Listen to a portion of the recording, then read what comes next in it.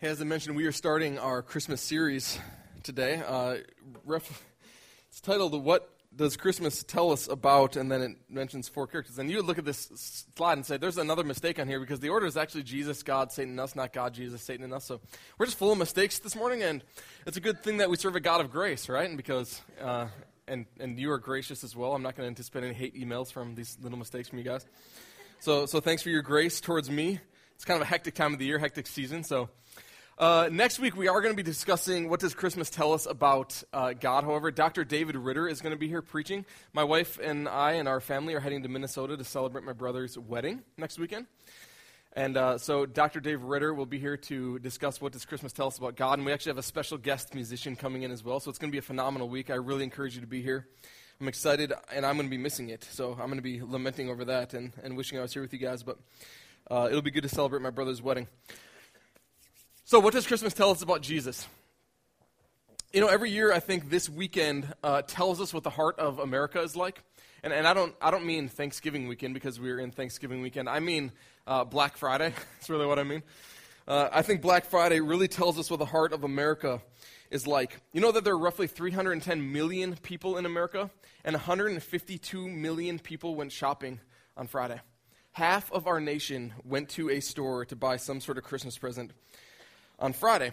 And as those 152 million spent their times in the store, each one of them spent on average $400. And as we as a nation spent nearly $61 billion on Friday on stuff, chaos ensued. Because chaos always ensues on Black Friday, right? There's a generic principle of supply and demand that states that any time the demand becomes greater than the supply, that chaos will be the result. And so what I mean by this is throw a loaf of bread, into a room of starving people, and they're going to fight over it, and chaos will be the result. Or in our context, throw a discounted video game in front of a mom of teenage moms, not teenage moms, mothers of teenagers, more like it. And you'll see what I mean, right? They're going to fight and they're going to brawl, and it happens every single year, and this year was no exception, right? There are cases of shoppers pepper spraying each other in their attempt to get products. There are multiple shootings throughout the country over discounted products. There are multiple holdups at people's cars, stealing the things that they had just purchased. There are several bomb attempts, and that's no different this year. There were several bomb threats. And every year there are reports of people being nearly trampled to death. And in one case, a few years ago, someone was actually trampled to death trying to get into a Walmart to get to a bin of discounted video games. And so chaos ensues, right? And really, this is the unofficial start of Christmas. This is how we begin Christmas in America. Black Friday, the craziness, this is how we begin Christmas. C.S. Lewis, one of my favorite Christian thinkers, he condemned Christmas because of this kind of thing. And he didn't even have a Black Friday in his day. Can't imagine what he'd say now. He condemned Christmas on 3 accounts. He said this: First, by the time the 25th of December rolls around, everyone is already physically worn out by weeks of daily struggle in overcrowded shops, mentally worn out by the effort to remember all the right recipients and to think of suitable gifts for them. No one is in the mood for merrymaking, much less to take part in some religious act. We're all just exhausted by the time Christmas comes around because this month is exhausting. Second, he said, things are given as presents. I love this one. Things are given as presents which no mortal ever bought for himself. Gaudy and useless gadgets, novelties because no one was ever fool enough to make their like before. Have we really no better use for materials and for human skill and time than to spend them on all this rubbish? And lastly, he said that he lamented the fact that life still goes on through this rubbish and racket. Right? You still have to go to work every day. You still have to go regular grocery shopping. You still have to get the normal things, your car fixed at the oil change, and you still have to live life. And yet there's Christmas thrown on the top of it, and it's just chaos and it's craziness and it's exhausting. He concluded by saying this: We are told that the whole dreary business must go on because it is good for trade. It is in fact merely one annual symptom of that lunatic condition of our country, he's in England, and indeed the whole world, in which everyone lives by persuading everyone else to buy things. I don't know the way out, but can it really be my duty to buy and receive masses of junk every winter just to help the shopkeepers? Hey, Merry Christmas, everybody. We call people like Lewis a Scrooge or a Grinch. Man, get with the spirit, Lewis. Come on, man. And yet I kind of get it. Because, for me, it's like every time I drive up North Oxford Valley 1 as I approach the highway of North Oxford Valley and 1, I kind of want to rip my hair out. Anybody else feel that way? You just want to scream a little bit. You feel your blood pressure boiling inside of you. It's like, it's crazy. The excitement of the season is seemingly always coupled with a great amount of stress, is it not? How many of you have thought, man, my children are expecting Christmas gifts, and I have no idea where I'm going to come up with the funds to purchase my kids' gifts? And you start to feel bad. And you start to pity your situation. And the stress becomes anxiety, which becomes worry. How many of you have taken that Christmas light knot out of the box and you fumed as you spent half your morning trying to untangle it? You know, when I put up our lights, it was actually a couple weeks ago now, I put up our lights and I took them out of the box and I spent my half hour untangling all the lights, and then I actually put the lights backwards on the house. Did you know you could actually put your lights on backwards? Our plug was on one side of the house, and the end that was supposed to be plugged in was now on the other side. So I had to rip all the lights down and put them all back up. Stupid mistake, I know, I get it. Has anyone ever come home to realize that your dog has eaten one of your ornaments? Or that your dog peed on your Christmas tree? Or that your dog knocked over your Christmas tree and it shattered all your grandmother's handmade ornaments? Your toddler, yeah. Oh, Luke, oh man, that kid. Different time, different place. How many of you have gone to the store and you're like, you go to the Lego aisle because that's all your 8-year-old wants, right? Is a Lego, and you're like, oh man, okay, I gotta buy my kid a Lego because that's all he wants, and there's just nothing left. The store is just sitting empty, and you're like, well, I hope my son will like a Barbie doll because that's all there is, you know. There's no other hope. Oh, but of course there's hope because there's Amazon, right? Who shops anymore? Nobody goes to stores anymore. There's Amazon. I was at a grocery store yesterday, and a woman said, Amazon is my savior. And right? I mean, come on, Amazon should be praised. It's awesome. But Amazon is my savior. We'll come back to that in just a minute.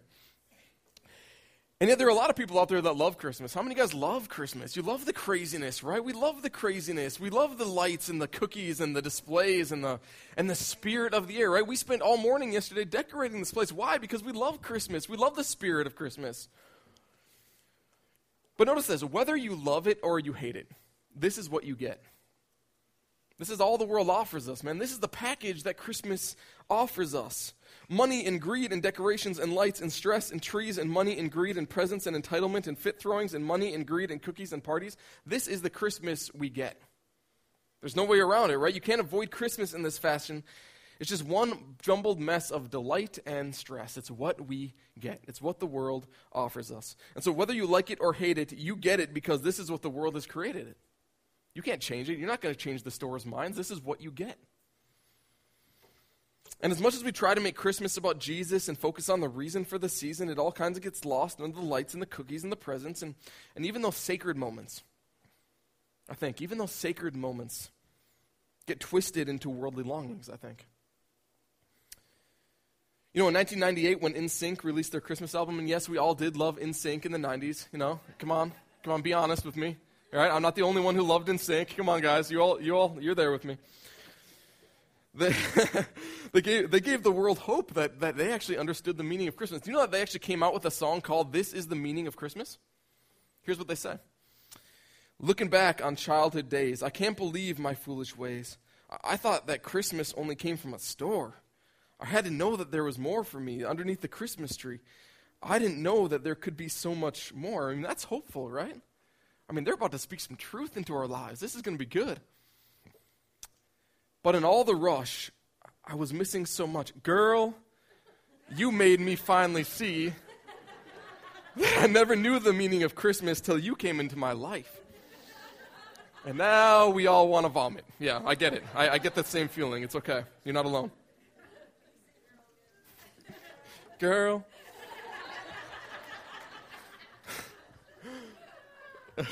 You know, if Christmas didn't bring in $600 billion, the world wouldn't care about it. The world wouldn't give it the time of day. The world uses Christmas as propaganda to sell us stuff. Because at what other time are you like, hey, Emily, we should go into the woods and we should cut down a tree. And we should drag it home and we should put it in our living room. Wouldn't that be a great idea? Or what other time of the year you're like, man, that sounds like an awesome idea. Dude, it's idiotic that we do this. That we put trees up in our living room. I mean, there's great history to it, don't get me wrong, but like, come on. What other time of the year are we like, hey, let's go cut down a tree and spend $100 doing this, and then we can put it in our living room. Isn't that awesome? That's a great idea. But here's the thing, right? The world wouldn't hand you a Christmas tree just so that you could feel merry about the season. If you weren't willing to spend $80 on that Christmas tree, the world isn't just going to hand it to you. Right? Farmers wouldn't be literally established for the sole purpose of growing pine trees if you weren't willing to spend $80 on it. The world wouldn't supply you with Christmas lights just so you could feel merry. The world wouldn't give you cookie dough for free so that you could shape it into a snowflake so that you would feel good about the Christmas cheer all around you. If we weren't willing to spend $600 billion on these things, they wouldn't care. The world wouldn't promote it. They wouldn't be prominent. They wouldn't be advertised. But we are. We're willing to spend the money, and so the world buys into it, and we buy into the world. And so 200 years ago, Christmas gifts weren't even given. Did you guys know this? 200 years ago, Christmas gifts weren't even given as a tradition. Christmas was a day to celebrate the birth of Christ and nothing more. It was a true religious holiday. And all it took was for one simple shop owner to publish an ad before Christmas suggesting that patrons supply a small gift to their loved ones, such as the wise men did for Jesus. It's all it took. One shop owner to put one ad in the newspaper, say, hey, wouldn't it be nice if you got your wife a small gift for Christmas this season? Wise men brought Jesus gifts. Maybe you should do the same. And so it began. But what the shop owners realized was that most people were just creating small crafts for one another. That's all they were doing. They were taking wood and they were carving it into an ornament and they were giving it to their loved ones. That's all they did. And so the shopkeeper said, well, we got to get ahead of this, right? And so they started making partially assembled products, giving the buyer the ability to personalize it and put the finishing touches on it. It makes it feel like it's homemade, but you don't have to do all the work. Isn't that great? But why stop there, right? Wouldn't covering the gift up give a heightened effect to the anticipation of receiving a gift, right? We love that. We love that all of our gifts just aren't under the tree. We love the wrapping paper. We love ripping it apart. We love the anticipation and the expectation of what could be under the wrapping. And so as gifts became increasingly more from stores and factories, paper and string helped redefine an object to meet its social use. Grander stores began to wrap gifts purchased from their stock in distinctive colored paper, tinsel cord, and bright ribbons as part of their delivery services. And so the paper advertised the material status associated with shopping at a particular store. And so you're Mr. Smith, right? And you come home from the factory one day, you've been working a long day, and you see your neighbor come home from the factory, but he has a box that's wrapped in red ribbon and green paper. And you're like, oh man, I know where he got that. I know what store wraps their packages that way, and I can't believe he can afford that. Can you believe he can afford that for his? Can you believe that? That guy must be making a ton of money. Maybe I should give my wife something like that. I'm going to feel like an idiot if my wife talks to my neighbor and they start talking about what they got for Christmas, and he got his wife something super expensive from that super expensive store, and I got my wife some crappy homemade ornament. Come on, man. It's like this is where the keeping up with the Joneses began. Man, you start wrapping things in certain paper and it has a status to them. And people want to live up to that status because they're going to feel foolish if they don't. And so the meaning of the keeping up with the Joneses began with Christmas. And over the next 200 years, Christmas developed into a festival of greed. All because a simple shop owner suggested someone purchase a small present for a loved one. But the thing was, right, the next year as Christmas rolled around, those loved ones felt an obligation to give again. It wasn't a one-and-done thing. It's like, man, I got her something last year. I got to get her something again. But, man, what I got her last year, that simple little ornament, man, it's got to be a little more grander. It's got to be a little more expensive. It's got to be a little better. And so the bigger and better mentality started. And every year, this thing has snowballed and rolled over and avalanched. And so pay attention to this. Over time, as this has snowballed and avalanched, the average child in America today will now receive $300 in Christmas gifts. And the worst part is, they expect it. They expect it. Our kids expect these gifts, and every time there is an expectation, there is also an entitlement. And every time there is an entitlement, there is an enslavement of the mind. And here's the curse of Christmas. When our mind is enslaved to entitlement, this belief that we deserve something, right? Our kids expect something, they deserve something. When our minds are enslaved to entitlement, our minds cannot be free to explore a different truth. And so go ask my kids what the meaning of Christmas is, and they're going to say presents. Because that's all that's on their mind. They're excited about the 25th of December because they get to open all of these presents. They're $300 worth of presents, and isn't it wonderful? Their minds are enslaved to the entitlement that they expect out of Christmas. And so sure, we can go through the religious motions, right? We can come to our Christmas Eve service. We can come here on Sunday mornings. We can stand up for the reason for the season, and we can put Christ back in Christmas. And if entitlement exists, the meaning of Christmas will just fly above their heads. One article said this: when we have so much, right, that's what entitlement, the expectation, when we have so much, we create the belief that we don't have problems. We've bought into the notion that the accumulation of stuff is the goal for life. So in a capitalistic society like America, stuff has become our savior. Think the woman in the grocery store saying, Amazon is my savior, right? Stuff has become our savior. And in turn, the providers of this stuff have become our gods. And as stuff has become our savior, then who cares about Jesus? The one who saves. That's what Jesus means, the one who saves. All our problems can be met by accumulating more things. Isn't that great? So let Christmas be what it is. Let it be the worldly holiday that it is. But I think we all know that this isn't the case. I think we feel it deep inside in our gut. I think we feel this, right? Because surrounding yourself with more stuff isn't going to make you feel less lonely. For those of you who are lonely today in this holiday season, surrounding yourself with stuff is not going to take that away. Buying more things isn't going to help you be less angry. Shopping more won't help you become more patient. Spending more money is not going to help you discover your purpose and meaning in life. Nothing in a box is going to take away the sin that so easily ensnares us. And so this series is really designed to help us understand the meaning of Christmas. Not so much what the world is trying to convince us of, but understanding what the Bible is trying to teach us about Christmas. And so understanding that in the beginning, after Adam and Eve rebelled against God, right, they rejected his love. They rejected the love of God. They began to experience what life was going to be like when they put selfishness as their king. And the life they now experience, they didn't like. And it was horrible. They were bickering and fighting, and they were selfish, and they didn't care about the other. And there was a bitterness and stress and anxiety and fear and worry and all these things they'd never experienced before all of a sudden came flooding into their lives. They're like, wow, we rejected God, we rebelled against God, and now life is horrible. This thing called death that God promised would come if we ate of the tree, yeah, man, it's horrible. We don't like this. We don't want this. This is not what we were created for. And they understood that and they knew it. Deep down inside in their gut, in their heart, they knew that this life, now that they were living this life of sin and of death and of chaos, this was not the life that they were created for. It was toil and it was burdensome. It was enslavement and it was bitterness. And this is the universal human condition. I don't know if you guys recognize this, but this is all of our problem. Every single one of us born into this world has the same problem. Here is where every single story starts. We are apart from God. We are separated from God. Sin has created a gap that we cannot cross. Right? Sin has taken the very life of God and unplugged it from our chest, and now we are empty and longing inside. Every single one of us has this experience. This is where the story begins, my friends. And so, what do? Right? We shop and we eat and we bake and we buy and we sing and we do all of these things, and this is the life that we live, and we're trying to close the gap. Did you know that every single decision you make, every behavior you choose to engage in, you are all trying to close the gap? That's what you're trying to do. You're trying to fill yourself with meaning and with purpose. That is why you choose to eat the food you do. That is why you watch the shows you do. That is why you buy the things you do. This is why you wear the clothes you do. This is why you hang out with the people you do. You are trying to close the gap between you and God. You are trying to find his life. You are trying to fill the void with meaning and with purpose, with something that is going to be substantial.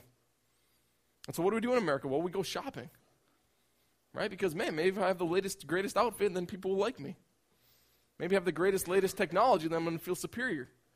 Maybe I'm going to find some meaning in that. Or we turn to drugs and to sex and to alcohol, and we do all these other things, right? We're all trying to close the gap. We're all trying to fill the void. Everything we do and how we do it is our attempt to fix the problem. We're all trying to fix the problem created by Adam and Eve eating of that very first tree. And so this enmity, right? Enmity is a word that means the hatred for our condition that God put within us. It drives us to try and get rid of it and to fill the gap with something. And so in America we shop, and Christmas tells us Christmas tells us that, man, in this time of the year, man, shopping can be your savior. Amazon can be your savior. More stuff can be your savior. You want to close the gap? You want to fill the hole? Stuff can be your savior.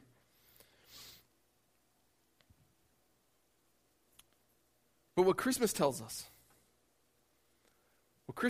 about Jesus is that in this child, God has fixed the problem that we are all longing for.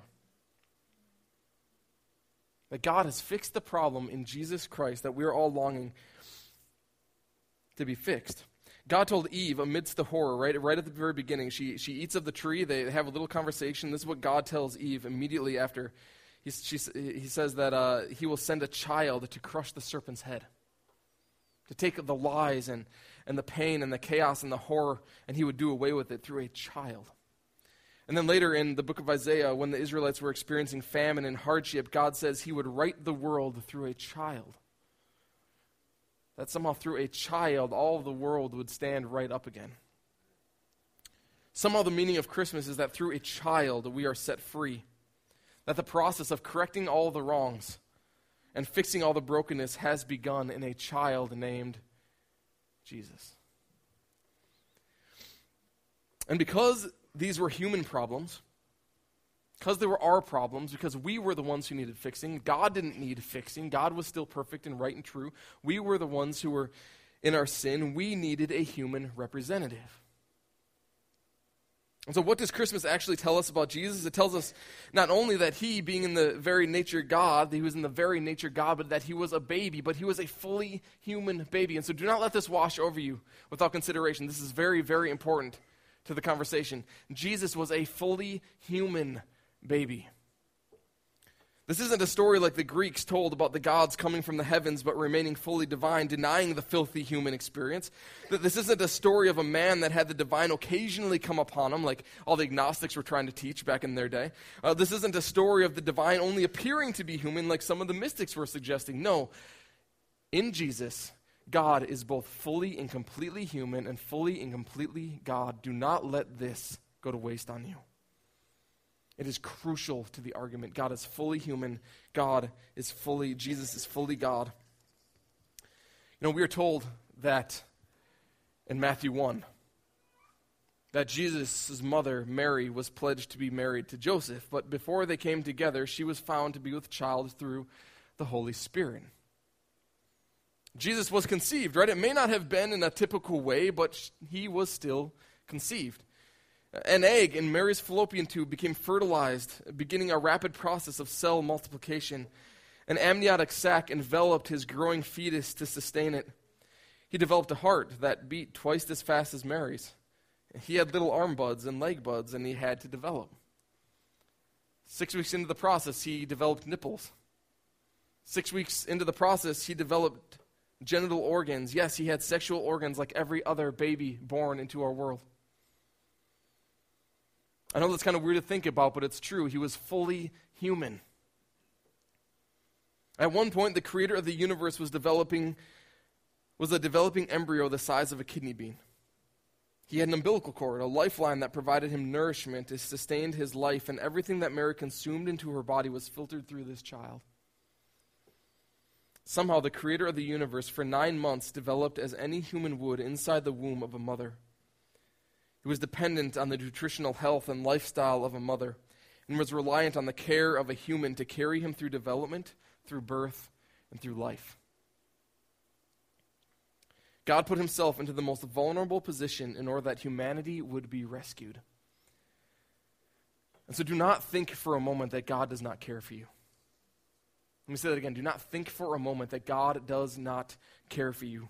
He went to the greatest length imaginable to prove his love for you. He crossed an eternally wide void in order to bring us back to himself. Do not think for a moment that God does not care for you. Do not think for a moment that God does not love you.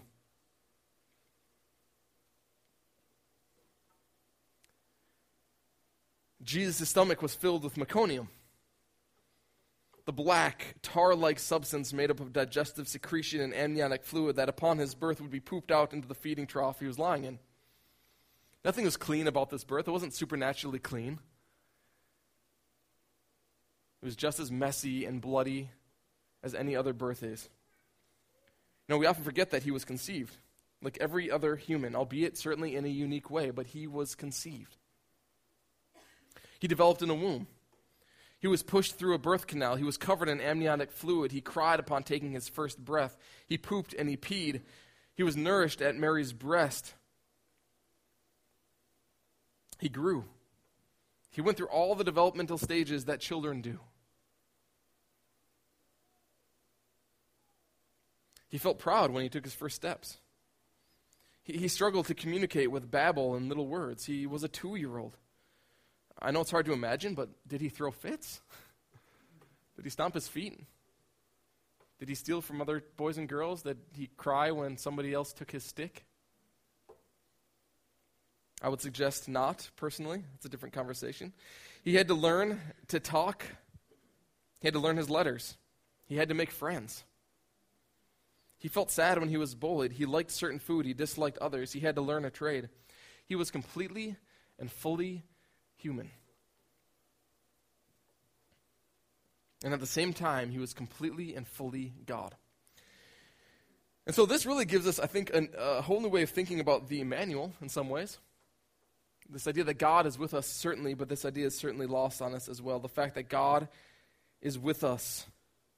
He is not far off, but he is among humanity. And like I prayed earlier, he's not only among us because he's close to us in proximity, he is also with us in our fear and our worry and our anxiety and our anger and the hurt and the sadness and the anxiety and the stress and the pain and the joy and the excitement and all the celebrations. God is with us.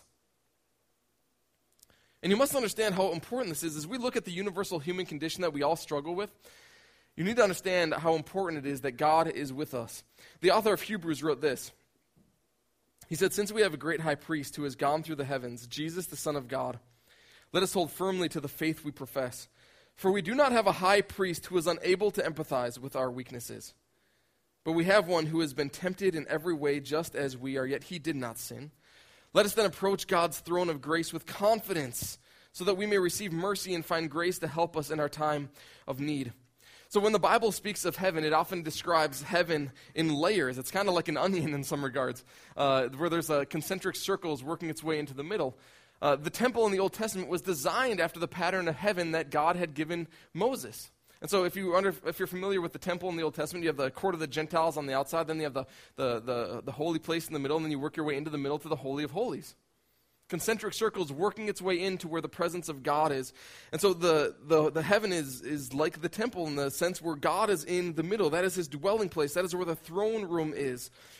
And so we have here in the middle of the heavens is where God dwells, and this is where Jesus has gone into. He has gone through the heavens all the way into the middle. Jesus is with God. He is not on the periphery, far from the one who can strengthen us and help us in our time of need. Jesus is with the Father, advocating on our behalf, being an ambassador for our needs. Jesus is with the Father. He's gone all the way into the middle to where God resides. And so he has done the work. He has done the work. He has gone to the Father. So notice how important this is, right? He has done the work. We're all trying to fix the problem. And we've fallen into this trap that suggests that we can, that maybe if I would just be good enough and kind enough and do enough good work and participate in enough ritual and go to church enough and give enough money to the church and say enough prayers and do all of these things, that maybe I can close the gap. That maybe I can fill my heart with the meaning and the purpose that I so desperately desire. That maybe I can climb the mountain high enough and I can reach life and I can reach God. Maybe I can do these things if I'm only good enough. But Jesus, being fully human, has done the perfect work that we could never do. And because he was and remains truly human, remembering what it was like to be weak and to get sick and to be tempted from every angle, when he represents us before the Father, he isn't looking down on us from some great height, patronizing us for how foolish and wretched we are. He's not standing on the periphery just looking down and saying, "Man, you guys are so horrible in your lost condition, you're never going to make it up here. You're never going to climb that mountain high enough. Man, you guys are screwed. Good luck, guys." That's not what he's saying. He is with us.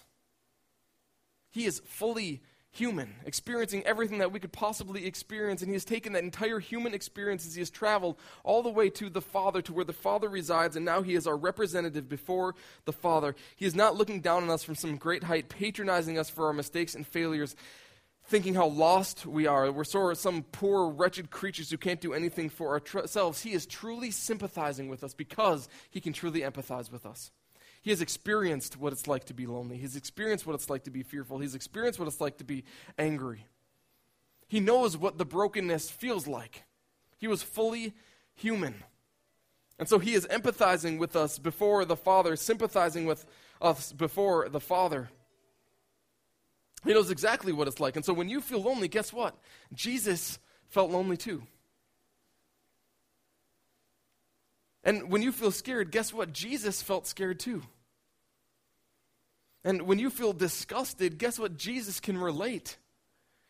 And when you are angry, Jesus was angry too. And when you are sad, guess what? Jesus was sad too. And when you are worried, Jesus was worried too. And when you felt weak, guess what? Jesus felt weak too. He can relate. He can empathize. Do not think that he is far off, unable to relate to your situation. He is with you. And so any emotion or feeling or temptation or struggle that is common to humanity, Jesus experienced it. And because he was controlled by love, right? Because he had the divine nature, he had the strength to resist temptation. Though he experienced temptation, he had the strength to resist it. He had the joy to defeat depression. Though he experienced sadness, he was full of the joy of God to defeat it. He had the contentment to ward off entitlement. Though there were things I'm sure he wanted, he knew that contentment did not reside in the things of this world. He had the presence of mind to be grateful for all things. So even in the times when there was hurtful and painful, he always gave thanks to the Father. He had the righteousness to direct his anger at injustice. And so instead of being angry in his selfishness, he looked at the wrongs of the world and he got angry at those. And he had the knowledge of the presence of God to ward off loneliness. And so even though he experienced great loneliness in the Garden of Gethsemane, one of the most prominent examples, he knew that God was always with him. And he had the trust to keep him from fear. And the point is that when Jesus died and rose from the dead, he went to the very heart of heaven. He went to where God is. He went into his throne room, to the very Father himself. He didn't go to some resting place satisfied with what he had done. Now he can lay down. Finally, my work is accomplished. I can go and rest. He went to the Father's inner courtroom so he could intercede and represent us before the Father. My friends, you have an advocate. And he is a good advocate because he's been where you are. I'm going to invite the band up. We're going to reflect on this for a few moments. So here's the thing. When we come to pray before the Father,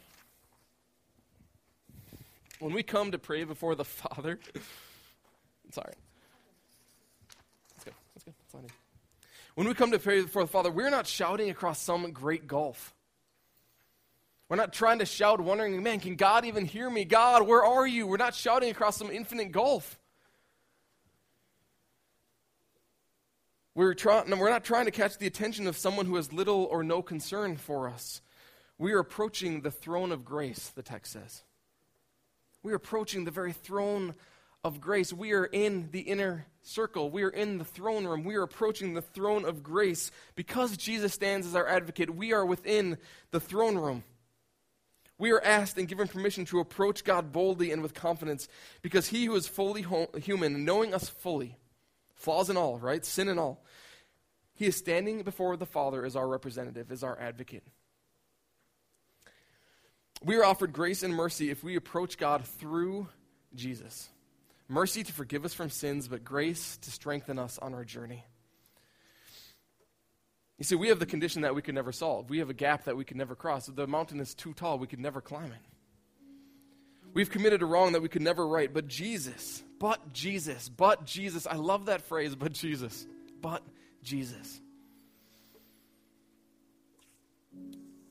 The perfect human, having experienced everything that we could possibly experience, but loving through it all. He offers us his life for our old condition. And so I don't know where you guys are at this morning. I don't know what fear or anxiety or worry or greatness is happening in your life right now. I don't know where you are. We need to know this. Jesus, the one who is fully human and the advocate on our behalf, because of the life he lived, because he was fully God and fully human, because this is what Christmas tells us about Jesus. I love this. He offers us, in exchange for our death, in exchange for our sin, he offers us his life. He offers us his courage in exchange for our fear. And he offers us his contentment in exchange for our anxiety. And he offers us his joy in exchange for our sadness. And he offers us his company in exchange for our loneliness. He offers us his love in exchange for our hatred and our anger. He offers us his Spirit to give us a new life this morning. And so what does Christmas tell us about Jesus? It tells us that we are not alone. That whatever situation you are going through, whatever struggle you are going through, whatever condition your life is currently in, you are not alone. When you feel weak and tired and scared, when you feel anxious and worried and stressed, when you feel excited and happy, you are not alone. And this is what Christmas tells us about Jesus. We wrote a book about a year ago to kind of help people understand this process. And if you've never seen this, I would encourage you to take it. They're in the foyer and also the back hallway. Take a look at this. Read through it. Keep it on your coffee table. It's full of beautiful diagrams and pictures and whatnot, but it's a wonderful, beautiful story of the role that Jesus plays in our redemption and our salvation. And if you have a friend who is in need of one of these, take a couple of them, hand them out to people you may know.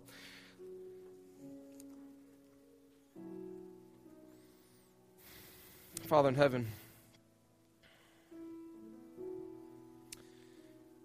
you've done such a good work in us. And for those who may not even know you this morning, Father, who are still questioning, it's like, man, do I even believe in this Jesus guy?